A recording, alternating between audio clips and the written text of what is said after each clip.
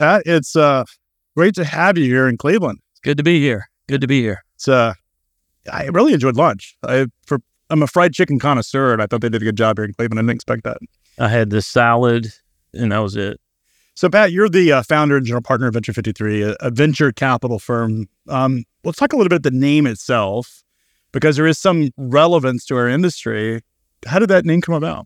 So, my other partner, general partner, that is Dan White, wherever he is out there, he's the chief of new revenue streams at Coca-Cola, and probably one of the best marketers in North America. I don't want to blow up his head, but very, very good at the marketing side. And he came up with it, not even being from the trucking business or transportation. Can anybody guess what the 53 is for?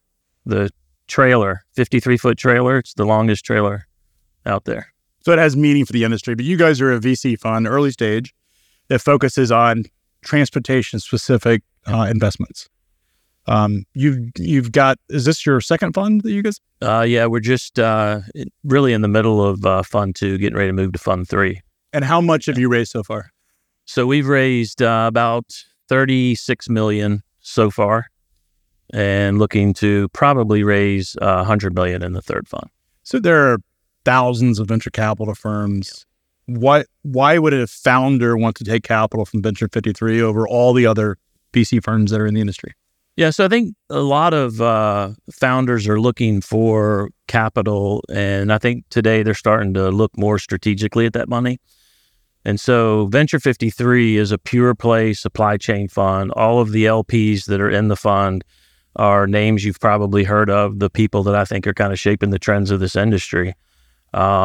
So for us, it's more, I want the founders to think of us as a source of capital, but more importantly, strategically, because, what we can do is connect the dots. When you look at our network, if I don't know who they're trying to get to, I probably know somebody who does. So we're all about helping them grow from a sales perspective, marketing perspective. We can help with building technology. A lot of our LPs have done it. So it's a real strategic, very narrowly focused. I always say we know a lot about supply chain, but we don't know about anything else. So. And this sort of grew out of one of the largest trucking companies. Yep. Sort of a family office venture that turned into a fund. Yeah. So kind of my day job is corporate vice president of sales at Estes Express Lines. Been there 23 years. I started doing angel investing with Rob Estes. And, probably started in like 2016, made 8 investments over time, had 3 exits, fourth one go to profitability and start paying dividend checks. The other 4 are still alive. I wish I'd had the money that Rob Estes had, because he always played at a little different level than me. But it's been great and a lot of fun, and I think provided a ton of value for these founders. And, we can say that we played a big role in that success. And probably the most exciting thing about it is kind of watching the founders who kind of started different levels, but what they end up being and what it means to their family when they exit is, it's really fun for me. It's just, one of the firms is Trucker Tools. I know Prasad has done very well. You guys were an early investor in Prasad's business. He exited. It was a life-changing outcome for him. I think he's still trying to figure out what that means. Yeah, so Prasad's a great story. When I met Prasad, he's not here. His wife threw her back out, and so she's doing fine. He'll get me for that one. But when I met Prasad, he had a girlfriend in India, a fiance in India. He was down to his last dollar, and we set out on this journey. He had this old car. It was probably worth $500. I think he still has that car. I think he just sold it. He's now driving a Porsche. Of course he is. But totally life-changing for him. His wife's here now. He's got a beautiful baby girl.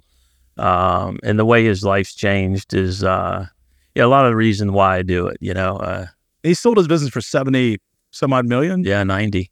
90 million. Yeah. So great outcome was effectively an early stage business a couple of years ago that grew, that you guys helped incubate it. A lot of it has been talked about the state of venture capital. Yep. We know that this market, specifically in logistics and supply chain, is struggling right now. A lot of companies are struggling. Whether you're big, I'm sure you guys see softer markets at Estes, but also a lot of the companies, the freight tech companies that are here that are venture funded, are also seeing just deal flow slow. Yep. But you also have this backdrop of venture capital valuations, particularly for later stage companies, the companies that you guys your founders would graduate to, also struggling. How are you guys thinking and optimizing your investment thesis today? Yep. So our thesis really hasn't changed. The market itself, you look at the trucking business and you looked at what happened during COVID and how fast it grew, and everybody was, super happy, incredible results. All of that has flipped to, probably worse than what it will, you remember 2018, all the trucking companies going out of business. You go into COVID, or 2019, so you look at it now and it's, it's tough. Like I would say the amount of deals being done are probably down by 70%, something like that. Valuations are, cut more than in half, but it's cyclical. And as you know, the freight market's cyclical. So, it's going to come back. It'll just take some time, but, you just have to figure out how to not run out of money right now. And that's the real key. There's two ways to not run out of money, and that's raise it or sell more. Is that just a function of just surviving at some point? I mean, these markets, I was in payments for 9 years.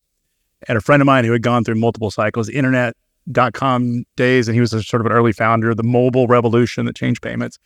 And he told me when there was these cycles and the markets would get reset, he's like, at some point, you just have to survive. Yeah. You just have to hang on long enough to wait till the market changes.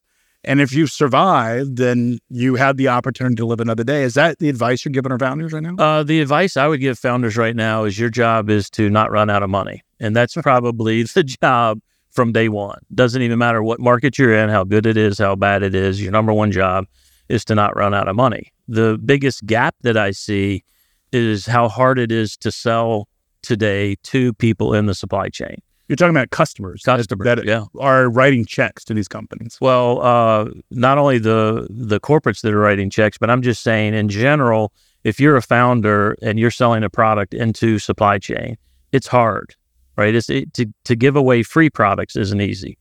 So it's hard. So, in these markets, you have to be good at selling. And so that has to be a core competency. And I think that's what we try to do at Venture 53 is connect those dots. So how do you change that outcome for a founder? So if a founder started a business, it's focused in freight or logistics and supply chain, how are you guys going to change the outcome for them? Yeah, so I think the big thing is like your buddy like Jordan Graft with Highway, who I think is doing great right now, one of the companies we've invested in. During the due diligence process with Highway, we put them in front of customers, right? And so while we're vetting them to see if that product's viable, one of the companies, one of the largest brokers in the U.S., signed on with them, in fact, invested in the company themselves. And so just during the vetting process, we're able to put them in front of potentially their largest customers. And our LP network made up of all supply chain people. And I'm telling you, the movers and shakers in this business, Craig, you're one of them. I am. In disclosure, I am. All disclosure. If we don't know who you're trying to get to or the founder's trying to get to, we probably know someone who does. And so it's about how, if you look at if you're a software company selling to shippers, carriers, or 3PLs, the question is, how good are you at selling that product to them? And most of the answers are always like, we're going to hire a VP of sales and we're going to hire some inside sales, Is that a no for you? If a founder cannot sell, if you can't convince you that they can sell the product? If the founder can't figure out how to sell, and oftentimes the founder's not the salesperson, but they have to become one because they have to raise money. So a lot of times they fail because they're not a salesperson. So if they're not, raising money is selling. But if they don't think through what are all the different distribution models I'm going to use to sell my software, if they're not thinking that way, I have to question it. I have to think through it and help them. And I think that's part of what's made our track record so good is that, sales is what we do. It's what we've been doing forever. And so, being able to connect the dots to the right customers is not a problem for us. So Pat, I know who some of your LPs are. Andrew Leto, Jet McCandless. So I'm one. But one of the things that's really interesting about successful founders in this space, the folks that have actually made it, have built sustainable business. Prasad's also an example of this. Yeah. That I've seen, I observed, is that a lot of the founders have been in this industry. Yeah. It is actually quite rare to have a successful founder that's built a successful business that is not either partnered or has been in the industry or partnered with somebody that has. I mean, it's a different industry. You can't just be a technologist and sort of figure it out. Yeah, I would say there are very few product-led successful startups in transportation at all. I mean, I'm not sure I could even name one. Think about Google, think about Facebook, think about all the unicorns people talk about, product-led stuff where you can just sign up, start using the product. This industry is different. You're going to have to go through a sales cycle. And so how easy your product is to implement, how quickly it, works, how quickly ROI happens matters. And so we're looking at that every day. We're seeing deals every day, and they're hard to find.